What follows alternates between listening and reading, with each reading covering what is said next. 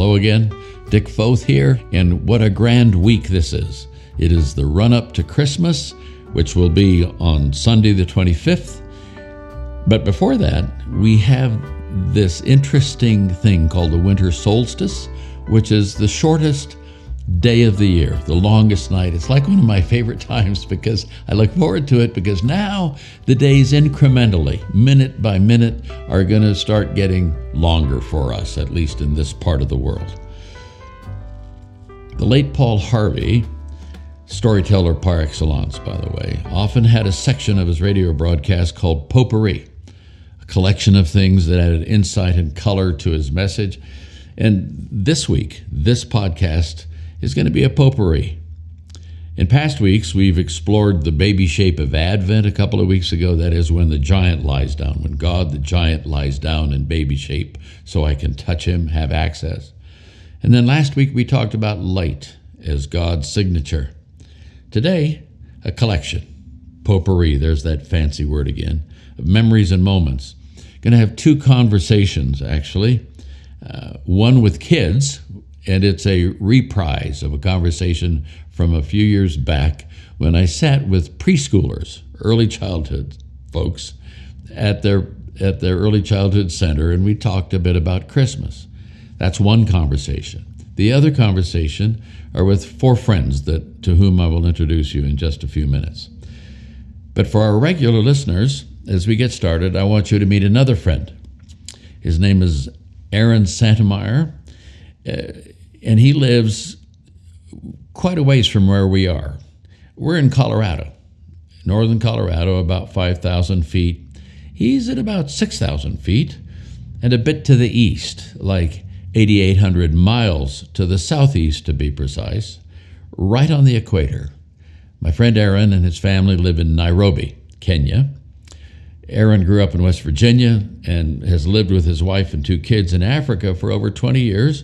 He's one of my more interesting friends in this, and all of my other friends here. I'm not saying you're not interesting. I'm just saying that Aaron has this unique piece to him. He's a PhD in nursing from West Virginia University, and his specialty over the years has been, I think the word is right, epidemiology. It has to do with dealing with skin diseases, and for numbers of years he was in Madagascar working with folks who had leprosy.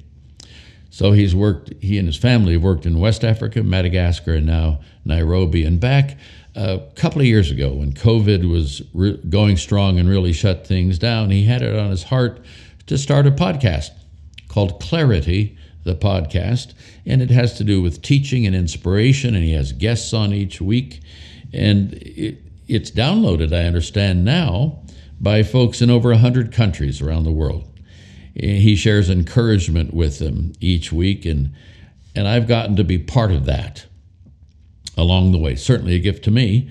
So he talked to me a while back and invited Foth and friends to hitchhike, if you will, on his podcast this week. And so we are here. We're doing his podcast this week. And his tagline is always, so here we go. Well, as we say to you, Aaron, and your listeners around the world, so here we are. Welcome to Aaron's Friends from wherever you are listening on this Christmas week. I want to read a scripture from the Old Testament, the Hebrew writings, from Isaiah the prophet, speaking to the nation of Israel back in the day. And this is the language of Isaiah 9, verse 2. The people who walked in darkness have seen a great light. And those who dwelt in the land of deep darkness, on them light has shined, or has light shined. And that word to shine really means to flash, to come upon one suddenly, if you will. We're very familiar, if we've been around Christmas or congregations for any number of years, you've heard this Isaiah text, and oftentimes we'll hear the next part of it, a few verses down, which reads like this: For to us a child is born, to us a son is given, and the government shall be upon his shoulders. His name shall be called Wonderful Counselor, Mighty God, Everlasting Father, Prince of Peace. And of the increase of his government and of peace there will be no end. on the throne of David and over his kingdom, to establish it and to uphold it with justice and with righteousness from this time forth and forevermore. The zeal of the Lord of hosts will do this. As we listen to this around the world, this whole theme of quality government that brings peace and justice and righteousness and just keeps going and goes on forever. What a hope is that along the way. So I called this today potpourri, and by definition, potpourri is a mixture of things. Those of you, probably ladies mostly, know what a potpourri is. It's where you have dried petals and herbs, and it brings a fragrance to the space in which you have the bowl with a potpourri in it set. But it also can mean especially a musical or literary medley. That's what this is. Think back with me on being a child at Christmas, if you will. A child's view of Christmas has a wonder to it, doesn't it? I mean, it's winsome, it's pure joy in a lot of ways. I don't know what the first Christmas is that you remember, but for me, my first Christmas would have been in the country of India, in the town of Bangalore, now Bengaluru. I'm guessing it was around 1947. We had come to India post-war in the fall of 1945, right at the end of World War II. I have no idea where my parents got a fir or pine tree. I don't know, but they had one. And the thing that I remember most about it, besides getting a really terrific metal wind-up fire truck that I played with endlessly for months afterwards, outside on the paved area outside our house, the thing I remember most was the snow. You say, snow in Bangalore, India? Well, it wasn't real snow, of course. It's the kind of snow you made back in the day from a soap. I don't even know if they have this kind of soap anymore. It was ivory soap. They have that, but it was called Ivory Snowflakes. And I think you use it for washing clothes. But if you take that soap and you whip it up like you would whipped cream, it has a thick consistency, and then you spread it on the branches of the trees, and when it dries, it hardens, and it looks like snow. I'm serious. And the only downside to it was that your whole house smelled like soap for the next 3 weeks. So that's my most memorable early Christmas. More recently, of course, I went and sat with some children at an early childhood center with a dear friend of ours named Barb Melby, now retired, but she taught early childhood for almost 30 years. And she invited me to come and sit with her children because I wanted to make a podcast, a recording of an exchange we had with them about the idea of Christmas, of giving and all sorts of other things. It was the first time that these little, mostly 4-year-olds, had a chance to exchange gifts. So that in and of itself is a mind changer, and it's a different way of seeing things. But there are a couple of pieces of this that I love. One is the exchange with them about giving or getting gifts, and the other was just, I love to hear little kids take a run at singing. And so both of those things are included in this clip you're about to hear. I am sitting with a group of 4-year-old friends. Are you all 4? No. I'm 4. No. I'm 4. 3. Okay, we got a 3. A couple of 3-year-olds. Couple of 3s. Okay. And 1 4. Okay, so we're going to go around the circle. I'm going to point at you. You say your name. Okay. Blakely. Weston. Urban. Elliot. Savannah. Ainsley. Andrew. River. Benjamin. Lily. Barb. And Dick. So here we are. I'm sitting here with Mrs. Melby, who's your teacher in this class, and we want to just ask some questions about Christmas. I even wrote them down on a card just a little bit, so I'm just going to toss one out. So here's the first question. What is the best thing about Christmas? You get to open presents. Presents. You get to open presents. 2 for presents. Yes, River. Jesus' birthday. Well, there you go. Okay. So we've got presents. We got Jesus' birthday. So do you like getting presents? Yeah. Uh-huh. Yeah. Yeah. Presents today. Do you like giving presents? Yeah. Do you like giving presents as much as getting presents? Yeah. Oh, come on. Oh, that's a hard question, isn't it? Let me just say this.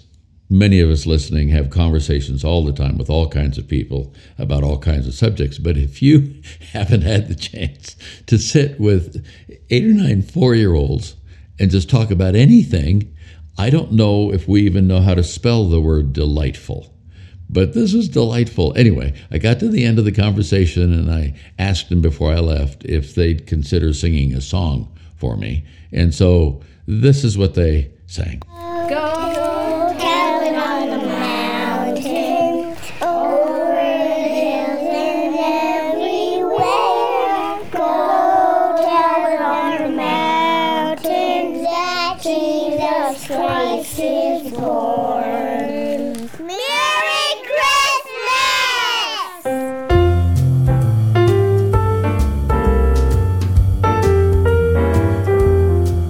Music is one of my favorite subjects about which to have conversations with people, whether they're 4 years old or 44 or 94 for that matter. Somebody told me the other day, and I can't remember who said it, I think it might have been St. Augustine, who talked about song when he said, once sung, twice prayed.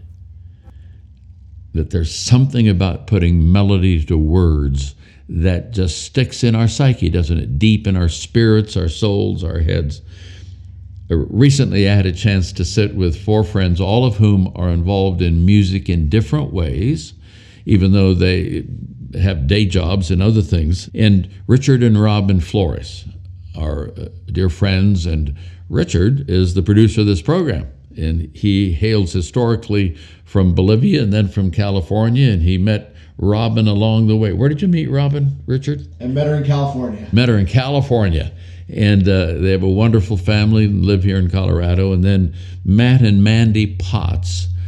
He's an HP engineer, and they have also a wonderful family, and they do music together. So we're just sitting around talking and chatted for quite a while, as a matter of fact, and we're just going to give you some clips of that. And please understand, this is not slick or curated. This is just friends around the table having a conversation. And I brought up the subject of just how wherever you go in the culture or in society or in these spaces where we shop and so forth, you hear Christmas music of all kinds. And this is how that part of the conversation went.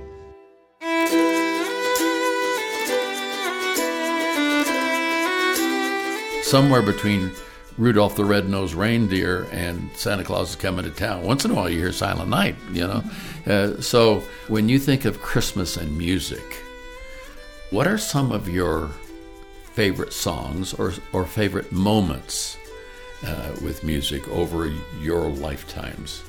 And those are 2 different questions. But I would just say jump in anywhere and talk to me. I was in Christmas plays at church growing up, and our church was maybe 100 to 200 people. Yeah.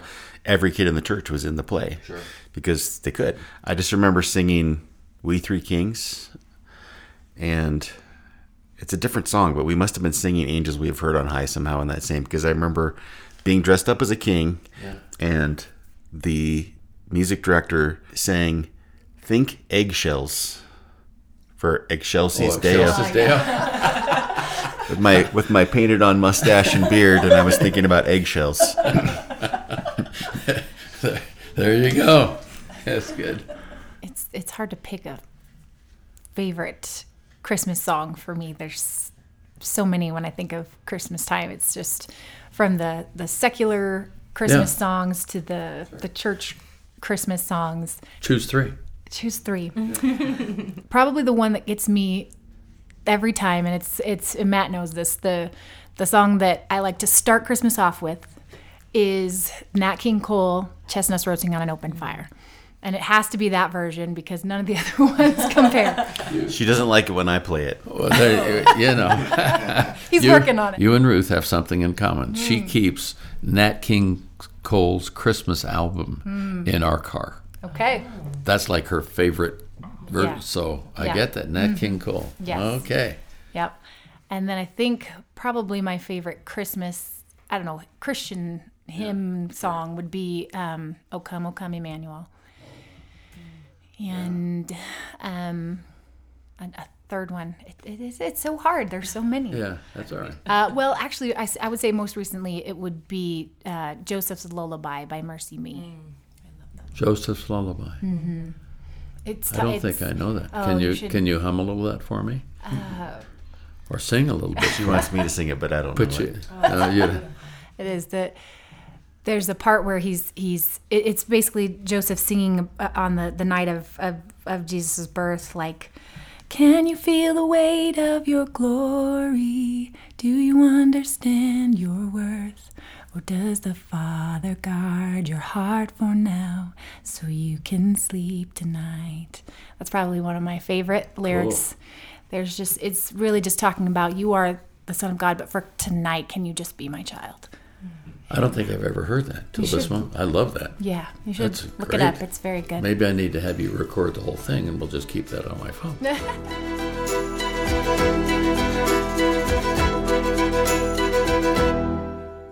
Let me come back to this word potpourri for a moment. It's a mix of things, isn't it? And when we think about Christmas, we have those songs that are truths about God. Like we just heard that song from Mandy. But there are other songs that evoke truths about me and how I feel and the moment or the gathering or the being with family. And they get all sort of mixed up together, don't they? It's not good or bad so much as they just elicit a range of feelings in us.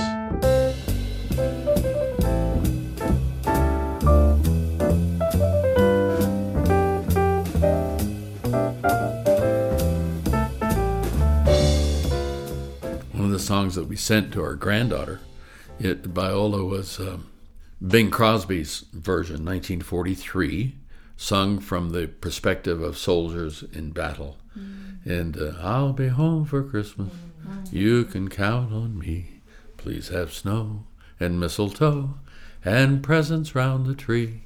Christmas Eve will find me where the love light gleams. I'll be home for Christmas, if only in my dreams. It's not Bing, but it's, that's my interpretation of Bing Crosby. So, you have any thoughts, Robin? That's funny you say Bing Crosby because I love White Christmas. Yes. That is probably my favorite musical and favorite movie and favorite Christmas movie. And do you watch that movie every year? Most like people do. Watch A Wonderful Life, and you're watching White Christmas. I do watch it every year. I get it.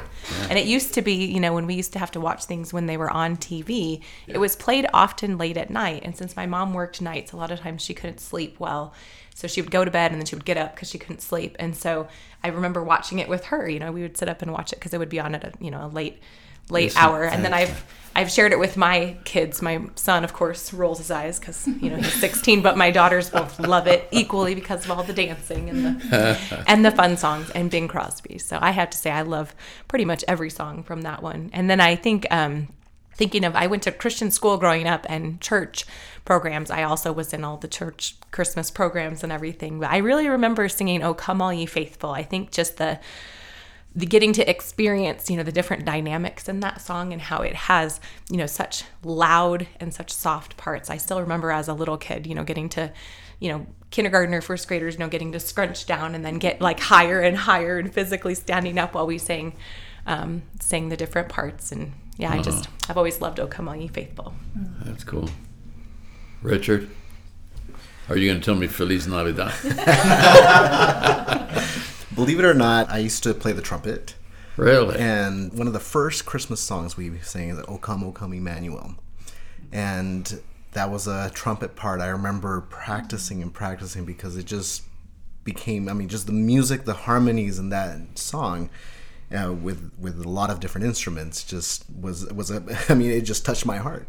Wow. And understanding the lyrics, I always remember that. I started playing at the age of 7, I believe it was. Wow.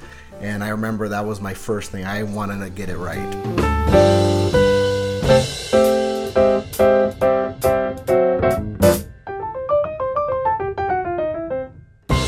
I was telling Ruth just yesterday something that's, I think, probably fallen out of fashion a bit is Christmas caroling. And our eldest was 12 and our youngest was 5 when we moved from Illinois to California. And we lived in Santa Cruz, which is on the coast south of San Francisco. And Ruth's family lived in Modesto, which is inland 90 miles. But at Christmas time, we'd go over there. And my father-in-law, who was a pastor, would get the bus, the church. And they had buses that they would take to Mexico on mission trip and on. So they'd get one of those to get the whole family, extended family. So you had aunts and uncles and cousins, and we'd get in that, maybe 30, 40 people. And we'd go around and we'd carol people. I'll never forget. And it gets cool in the Central Valley. It's damp sometimes. So if it gets into the high 20s and it's damp, it can be cold.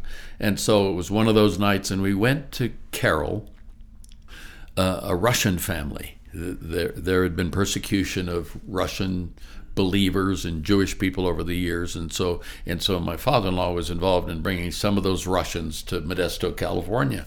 And so we went over and we gathered in their front yard and started singing. And the door opened and the family came outside, and this big burly Russian guy came. I'm a big guy. He's about your size, maybe bigger than you. And just for you listening, Matt he would be a lineman with the 49ers, which is my team. No, he's standing there in a tank top, and we've got beanies on, gloves, and so forth, and we sing these various songs, and they clap and thank us. And I walked over to him, and I said, "My name's Dick," and he said, "My name, whatever it was, Serge or whatever." And I said, "It's cold. Aren't you cold?" And he grinned at me and said, "This is no cold.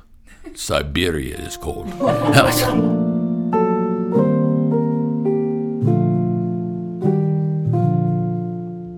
Months to come down the road, we'll have a more extended conversation with Richard and Robin and Matt and Mandy about the whole subject of music. So I'm just going to stop that right there. But the traditions that we have surrounding Christmas around the world, all kinds of traditions, are just replete. There are just so many of them. One of the great ones that we have here in the northern Colorado area is called Tuba Christmas. And Tuba Christmas celebration began in 1974 at Rockefeller Plaza, New York City, in honor of a great teacher. Someone did this in honor of a great teacher. But now they have tuba bands that gather at Christmas time to do concerts, apparently all over the world. And this has been since 1974. And Richard and Robin's boy, Isaac, played in one recently, and you'll hear it here in the background, just a little clip about if you just had tubas, this is what it would sound like. You have violins and all those things, but I just think this is fun.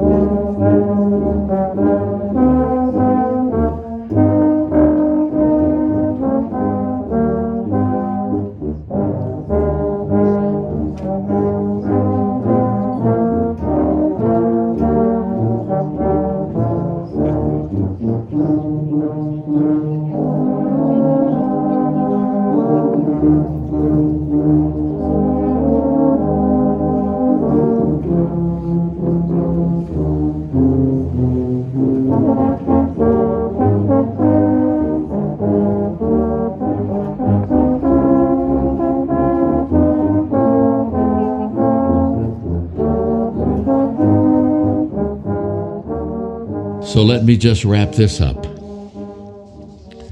We read the Isaiah passage, and you're familiar, oftentimes it's back to back with this one in Luke, the 2nd chapter. Outside of Bethlehem, in the same region, there were shepherds out in the field, keeping watch over their flock by night. An angel of the Lord appeared to them, And the glory of the Lord shone round them, and they were filled with fear. And the angel said to them, Fear not, for behold, I bring you good news of a great joy that will be for all the people. For unto you is born this day in the city of David a Savior, who is Christ the Lord. Over the years, so many Christmas carols have been written, oftentimes as poetry, like Isaac Watts back in 1719, reframing the last verses of Psalm 98 to give us joy to the world. And about 120 or 30 years later, a fellow named Lowell Mason, a Boston musician, put a tune to it that we sing to this day, and it anticipates the coming of the King. I think my favorite, or at least one of my key favorite songs, is Silent Night. Silent Night is about a calm and bright silent night and the wonder of a tender and mild newborn child. That's the motif of it. And it was written, the words were written in 1816 by a young priest in Austria by the name of Joseph Mohr. Not long after Napoleon had come through Europe and there was devastation all around in a lot of places. And this priest went for a walk just out in the winter's night and was inspired looking at a winter-laden town, inspired that the town was at peace after all the mayhem. It was first performed a couple of years later on Christmas Eve, 1818. Joseph Mohr, this young man, was a priest at St. Nicholas Church, Oberndorf by Salzburg in Austria, and he was in despair. The organ at his church had been assaulted by a family of mice, and the chances of fixing the instrument before the evening service were looking slim. Young Joseph had an idea. He took the words for that piece of prose or poetry that he'd written a couple of years before, and he asked a friend of his, Franz Gruber, a schoolmaster and organist in a nearby town, to set his writing to music. So that night, the two men sang Stille Nacht, Silent Night, for the first time at the church's Christmas Mass, while Mohr played the guitar and the choir repeated the last two lines of each verse. Over time, of course, as many of these things do, composition evolved, translated into over 300 languages, and it became such a familiar piece, sung in churches and town squares, even on battlefield during World War I, when during a temporary truce on Christmas Eve, soldiers from both sides apparently sang carols from home. By 1914, by then, it was known around the world and was sung simultaneously in French, German, and English. And we know the song, Silent Night, Holy Night, all is calm, all is bright, round yon virgin mother and child. Holy infant, so tender and mild, sleep in heavenly peace. Second verse goes, shepherds quake at the sight, glory stream from heaven afar, heavenly hosts sing Alleluia. Christ the Savior is born. The last stanza that we sing usually is Silent Night, Holy Night. Son of God, love's pure light, radiant beams from thy holy face, with dawn of redeeming grace. Jesus, Lord, at thy birth. Jesus, Lord, at thy birth. I cannot think of that song without thinking of my grandmother, who died 30 years ago at the age of 97. She was a German girl born in Russia, up on the Volga River in what they call here in our country, Volga Deutsch. Always spoke German in the home, came to the United States when she was 7, and landed in Fresno, California, by train across the country, I think on July 4th, 1900. But we would go to her house for Christmas, and she always liked singing that song. When she was in her last days, she was in a nursing facility in Southern California, and we took our family from Santa Cruz down to where she was. I think it was Glendora in Southern Cal. And they said, you know, she's sort of out of it, but you can try to have a conversation with her. She'd had a stroke, and she couldn't speak. She could write, but she could not speak. We went into her room. They had bathed her and dressed her in a lovely dressing gown, and instantly she recognized me. And she wrote down, she grabbed a yellow pad and wrote down, "My dear Dickie boy, I remember when you came to our house in Dinuba, California, climbed up on the counter and took all the dishes out of the cupboards. Anyway, we had a wonderful conversation with her, us speaking and she writing responses. We didn't stay a long time, but when we got done with the conversation, we had prayer with her, and then we said, we want to sing you a song, and we started singing her song. Stille Nacht, heilige Nacht, alle schläft, einsam wacht, nur das treute hochheilige Paar, holt der Knabe mit lochigen Haar, schläft in himmlische Ruhe, schläft in himmlische Ruhe. And as we sang, tears streamed down her cheeks. We hugged her and started walking out of the room, and I turned at the doorway and looked back at her and said, "See you later, Grandma." And she waved me back over to the bed and grabbed the yellow pad and wrote 2 words on the page: "In heaven." And within weeks, she was there. One of the great joys about this kingdom that the King set up, if you will, came to express, is that all of us who follow him have that hope of seeing those loved ones down the road, if you will, in that space, in that relationship that we would call heaven, being with the King, going forward forever. God bless. Dick Foth saying, I'll catch you a bit later. God bless you and thank you for listening in.